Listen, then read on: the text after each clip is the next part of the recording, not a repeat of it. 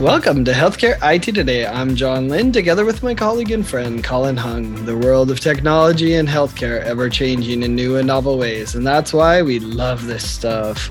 So join us as we discuss the latest healthcare and health IT news meshed together in new ways, which help generate ideas and new perspectives. Plus, we'll have a little fun along the way. And today we'll be doing a topic roulette where fate will choose the topics. And be sure to follow the show on social media at the hashtag HITSM and our personal accounts at TechGuy and at Colin_Hung. Plus, check out our 17 years of health IT blog content at healthcareittoday.com. Do you like putting your fate of your life in the hands of a dice? Well, I mean, you live in Vegas, John, not me. So I should be asking you that question. But no, I mean, this will be fun. And we're letting fate decide what we're going to talk about. Today, we are recording this episode on Gary Gygax's day, which, he was the creator of Dungeons and Dragons, for those that you don't know. And the traditional game is played with these weird number-sided dice. And so we've got 10 topics, and right here in my hand, for those watching on the video, I've got a D10, or a 10-sided dice for us to roll to determine which topic we're going to talk about. That was a really nerdy intro, Colin. I think a lot of the IT people will like that. It was a really nerdy intro, wasn't it? But yes, I remember back in the day, these were like, if you had a set of these, that was it. That was the thing, right? So we should make more decisions in healthcare with a 10-sided dice. There you go. Yeah, we should make more decisions this way. We should make more. But I'm excited for this. This will be fun. We got some pretty interesting topics, and we'll put the actual topics into the show notes so people can see. We actually did have 10 chosen, and we're randomly going to let this die tell us which one we're going to talk about. Sounds good. Let's see what the first one is. Let's see what the first one is. Here goes the roll. Here we go. It is number 5. So topic number 5 is Cerner and Oracle Health. Interesting. Wow. Well, I'll lead off on this. I think we're in for a change. And I think, it's the best example of that is that it's called Oracle Health Conference next month for the user conference. So, that shows you how much Oracle is putting their imprint on Cerner. And the Cerner brand is going to be gone after this year, I think. For the most part. So that's the big first step. Yeah, as a marketer, I can't disagree with you. I am totally with you on that all signs are pointing to a total integration of Cerner into the Oracle family. And I don't think it's a bad thing necessarily. I think it's just to me, it's a marketing thing. I don't really see this as any indication of, improvements or degradation in their solution. I don't think that's not what a product this really change. Yeah. But yeah, I agree with you. I think what's making the news is it's very clear they're pushing Oracle Health. And let's be honest, even before they bought Cerner, Oracle did have a lot of health applications and health technologies to bring to bear. So in some ways, it's actually a pretty good news that the entire portfolio is now being rolled together. And at least for me, my hope is that this name, hopefully, if it comes true, this name change will actually bring that portfolio closer together. Well, and the big change to watch too is that the DoD seems to be on schedule with the rollout of their Cerner implementation, I guess Oracle Health implementation now.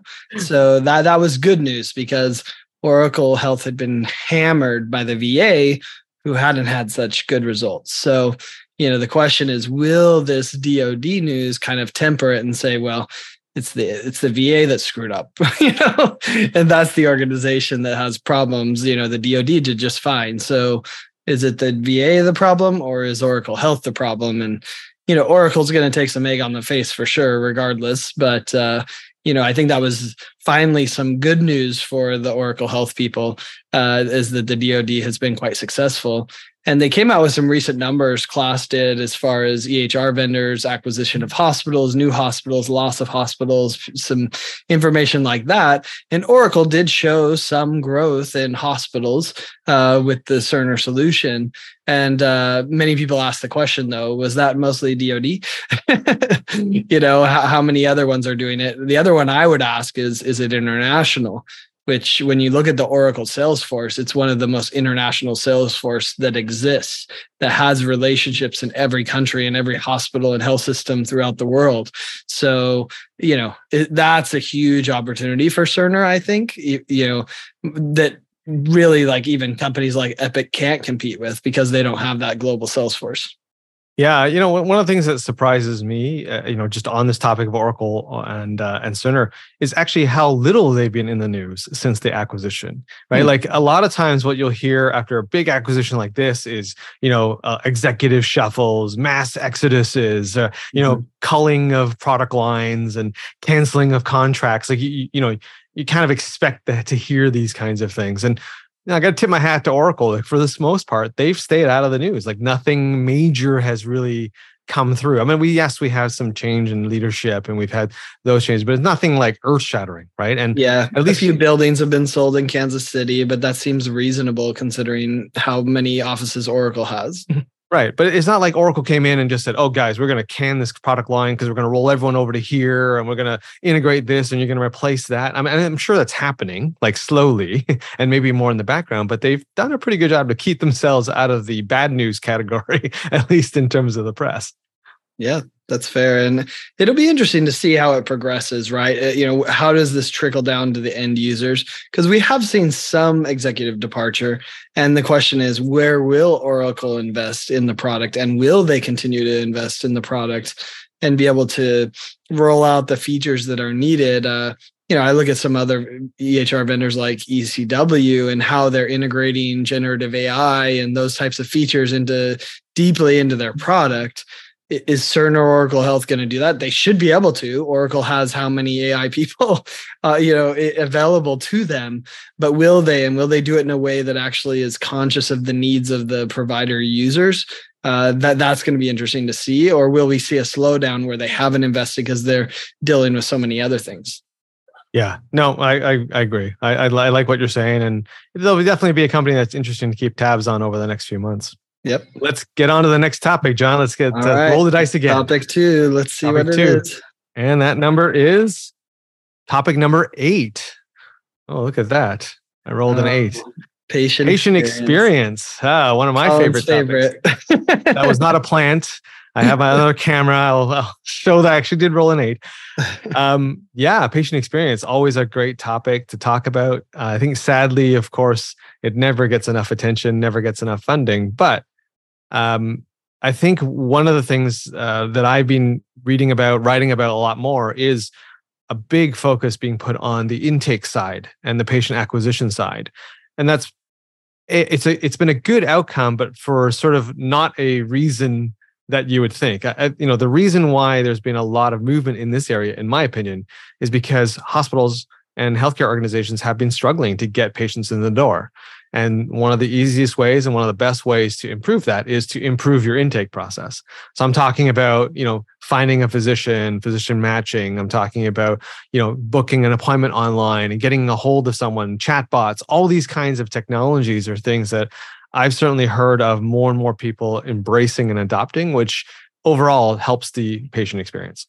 Yeah. I take a dimmer view on this, so no shocks there, but it's challenging because we see pockets of improvement. Like you said, the online self-scheduling has been embraced by a lot of organizations and made the experience better.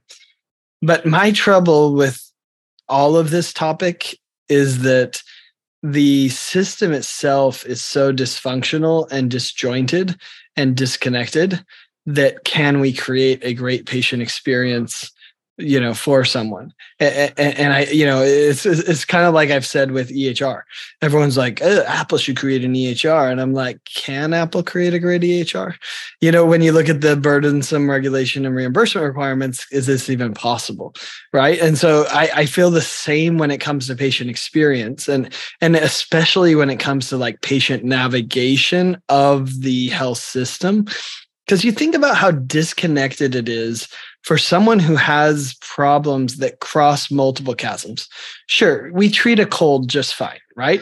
We can treat allergies just fine. We can treat a broken arm just fine. We can, these isolated things we do just fine. But when something crosses those chasms, right, where it's a respiratory issue and a gastro issue and whatever, right? And it has some other symptoms that aren't quite clear either. How do we coordinate that? And sadly, primary care is not doing that in a good way, at least for the most part. I think that's why people are turning to concierge medicine, to direct primary care, is because there is the hope that they will do something like that. So I guess that's where I feel like patient experience is falling short. Sure, pockets of improvement on patient experience. We're turning off the monitor so it's not ringing at 3 a.m. so they can sleep, right? I mean, we're doing stuff like that. But when you talk about the comprehensive patient experience across multi-specialties, I think it's just a hard nut to crack. Difficult to argue with you, John. I would agree. I mean, overall, I think patient experience still leaves a lot to be desired, right? Like, and you're right. We have made progress in certain areas, but overall, I mean, we still got a long way to go. And I go back to something that Dr. Boise said to me at Qualtrics, right? Do we love patients as much as brands love their customers? And the answer that she gave, which was very insightful, was no, not at scale. Individually, I think we do. I think doctors care, nurses care. Yeah. I think that at an individual level, we do try to do our best when it comes to patient experience. But collectively, as a system, we just don't do it at scale yet. And I think that, to your point, we've got that pocket approach. We really haven't taken that comprehensive approach.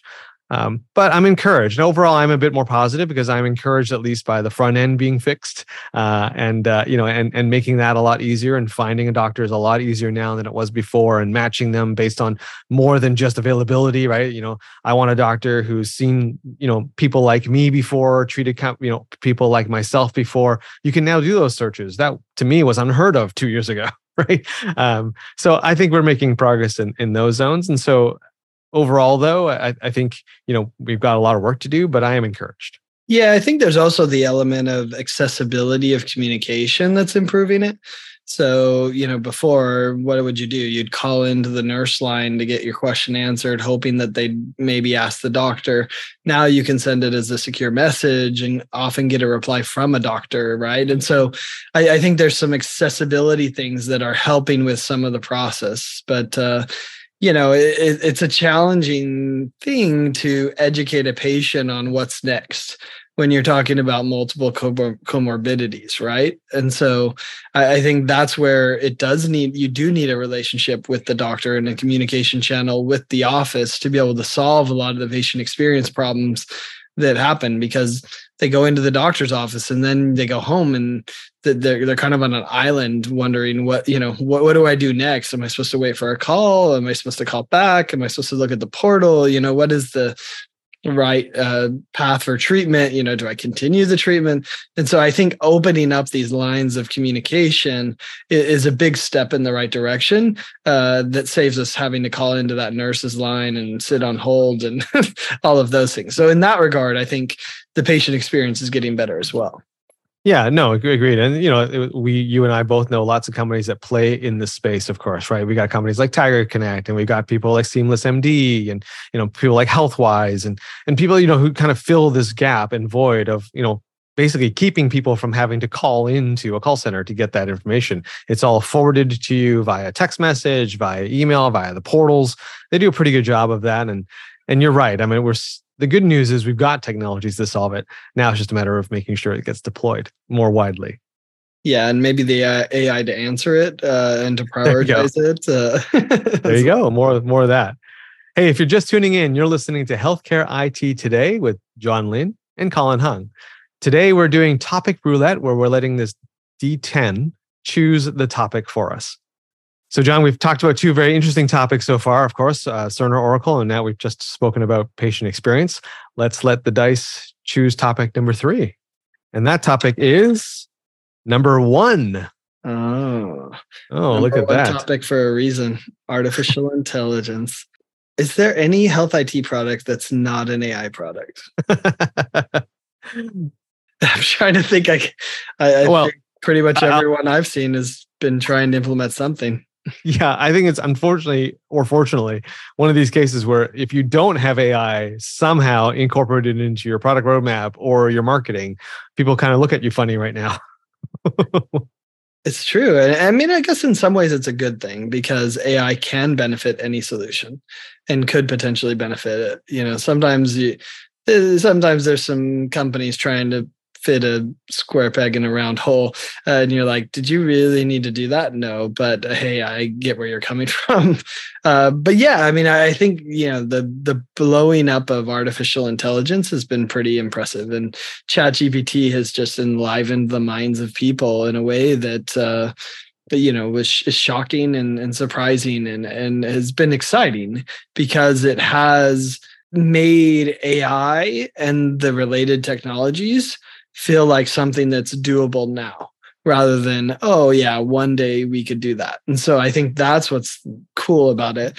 And I think nothing is clearer. Like I said, every health IT company is incorporating some sort of AI into their solution. But when you look at like the pure AI solutions for ambient clinical voice, which is one of my favorite areas, that is accelerating massively and quickly and is solving a massive problem.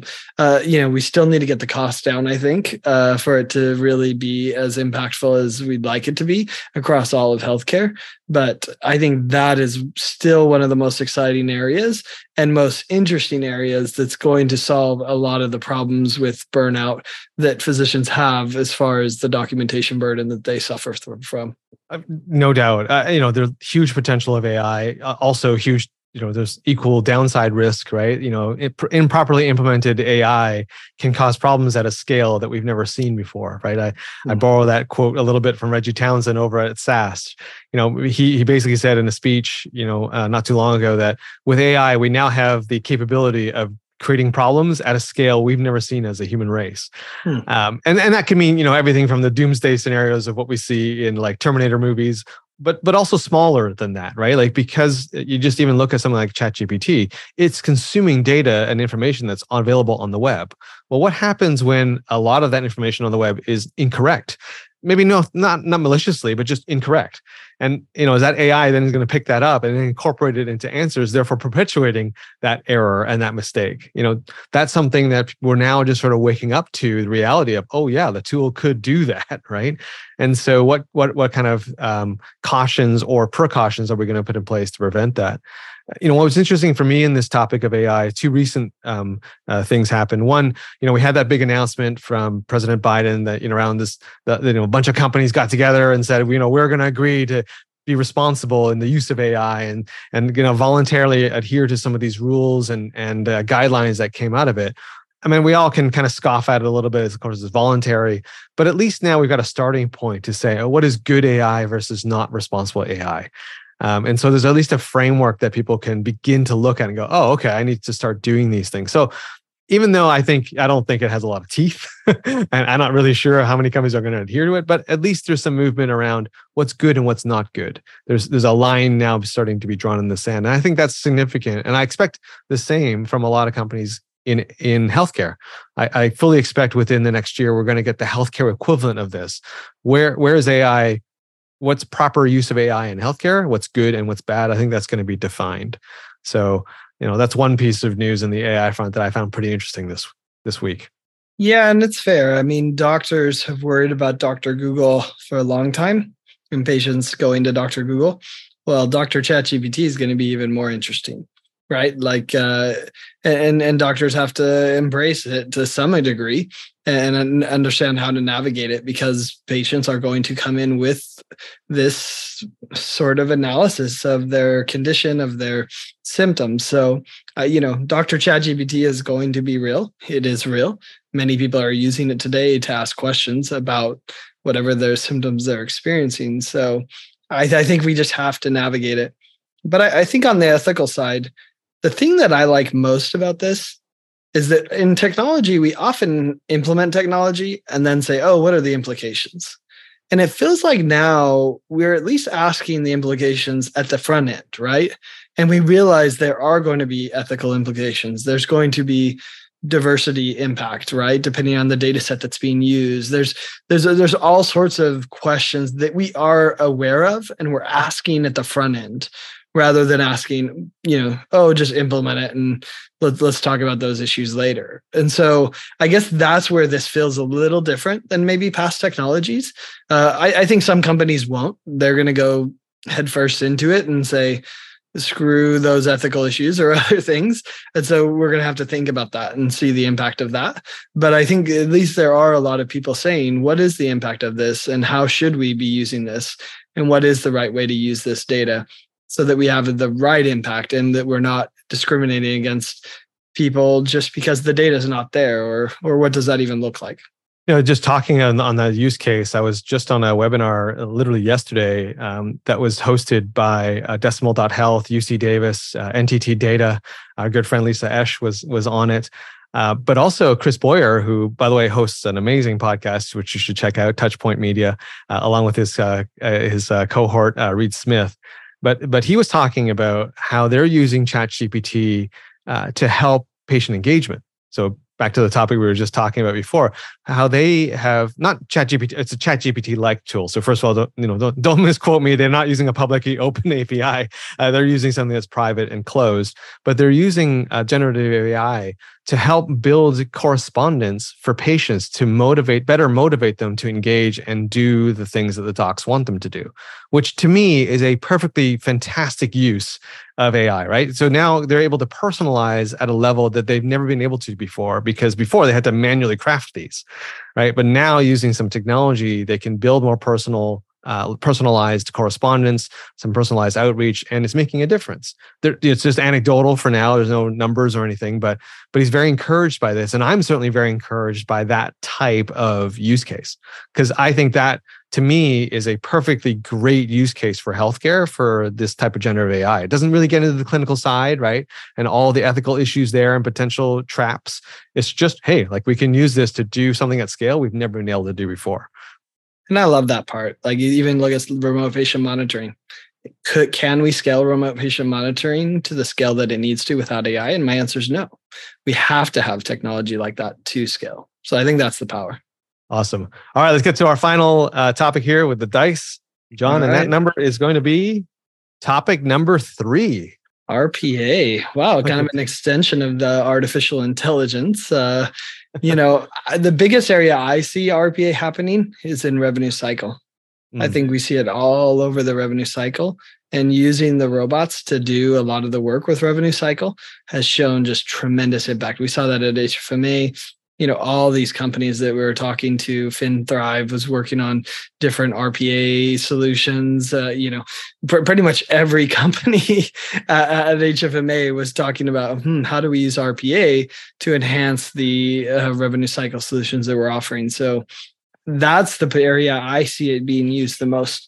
Yeah, I agree. I mean, RPA is interesting because to me, it was sort of this orphan right out there before the big wave of AI came through. And then all of a sudden, when that wave of AI came through, all of a sudden RPA got a lift as well, because I think, well, not that it was never useful. I just think acceptance of it and use of it, people go, oh, this makes sense. And when it got into the mainstream of consumers' minds, RPA then became it sort of, because it had some biases against it too. Like, oh, you're gonna automate these processes. How do I know it's doing a good job? They were complex to set up. They've come a long way, and I agree with you. I think the one area that I hear about RPA the most is in the rev cycle side. There's a lot, as we know, there's a lot of repetitive processes there. There's a lot of processes that don't need a human being to do, and they can instead manage the exceptions. So yeah, very encouraged to see companies like FinThrive and others, really push this technology forward. And yeah, I think some people could maybe confuse it a little bit with AI, and I don't think that's a bad comparison. And I think people go, hey, it's AI, but that's fine. Really, it's robotic process automation. And that's all about, improving the workflow, which we're all for, especially on that, on the revenue cycle side. Yeah, I was talking to Interbridge, who does a lot of RPA, and they had an interesting comment about, we all think our process is so unique that it can't be RPA'd, that it can't be, optimized and automated. And he's like, we've pretty much found that that's not true. That there's, sure, every process could be its own little snowflake, but all of those snowflakes could be automated to handle this process. The other area I see RPA being implemented a lot is in faxes. Healthcare still gets all these inbound faxes, inbound documents, and using RPA to categorize the document, to understand the document, of course, layering on some AI to understand which patient's for, those types of things, but then using the robotic process automation to say, oh, is this a lab result, or is this a pharmacy prescription, or is this a patient record, or whatever it might be. Using the technology and the automation just saves so much time and improves the accuracy of the person who has to go through those faxes and categorize them and make sure they're routed to the right place. I love it. I love that we're applying RPA to an older technology you love like faxes. Tell me the truth, Colin. Yeah, I love faxes. I have one over. No, I'm kidding. I don't have one over there. No, but you're right. I mean, again, RPA should be playing a bigger role in healthcare, but hasn't yet. And this is one of the side benefits of the AI wave, is that I think we're going to see more RPA emerge. And also, I think, let's be honest, I think RPA has always been there, and I think maybe now we're sort of labeling it better, because I think there's been a lot of automation, right? Whether you call it macros or whether you call it something else in the past, these have been there. Now they're just given a nice umbrella label that we can all rally behind. I think the challenge too is many organizations just have so many projects to work on. Yeah. So it's like, how does RPA or these other solutions, how do they rise to the level of the attention that it needs? And so I think that's the challenge as a CIO is really, I remember when they implemented a EHR, they said, we have 5,000 tickets. Where do I start? And some of these tickets are a 1 hour project and some of them are a 6-month project, and how do you prioritize that? Let alone the thousands of other systems that you have that you could implement to improve your organization. That priority is what makes a CIO's, job challenging, and also makes what a great CIO is when they're able to kind of manage that and prioritize that. Well, and that brings us to the end of this episode, John. So thank you for this D10 and the randomness. This was actually a lot of fun. We should probably do this again sometime. Yeah, definitely. Hey, listen, thanks to all of you who tuned into this episode of Healthcare IT Today. You can find more details about our show by checking out the programs page on healthcarenowradio.com. And please share your voice and engage with the community at healthcareittoday.com and on social media using the hashtag HITSM. I'm Colin Hung, along with my friend and health IT collaborator, John Lynn. Thanks for listening and have a great week.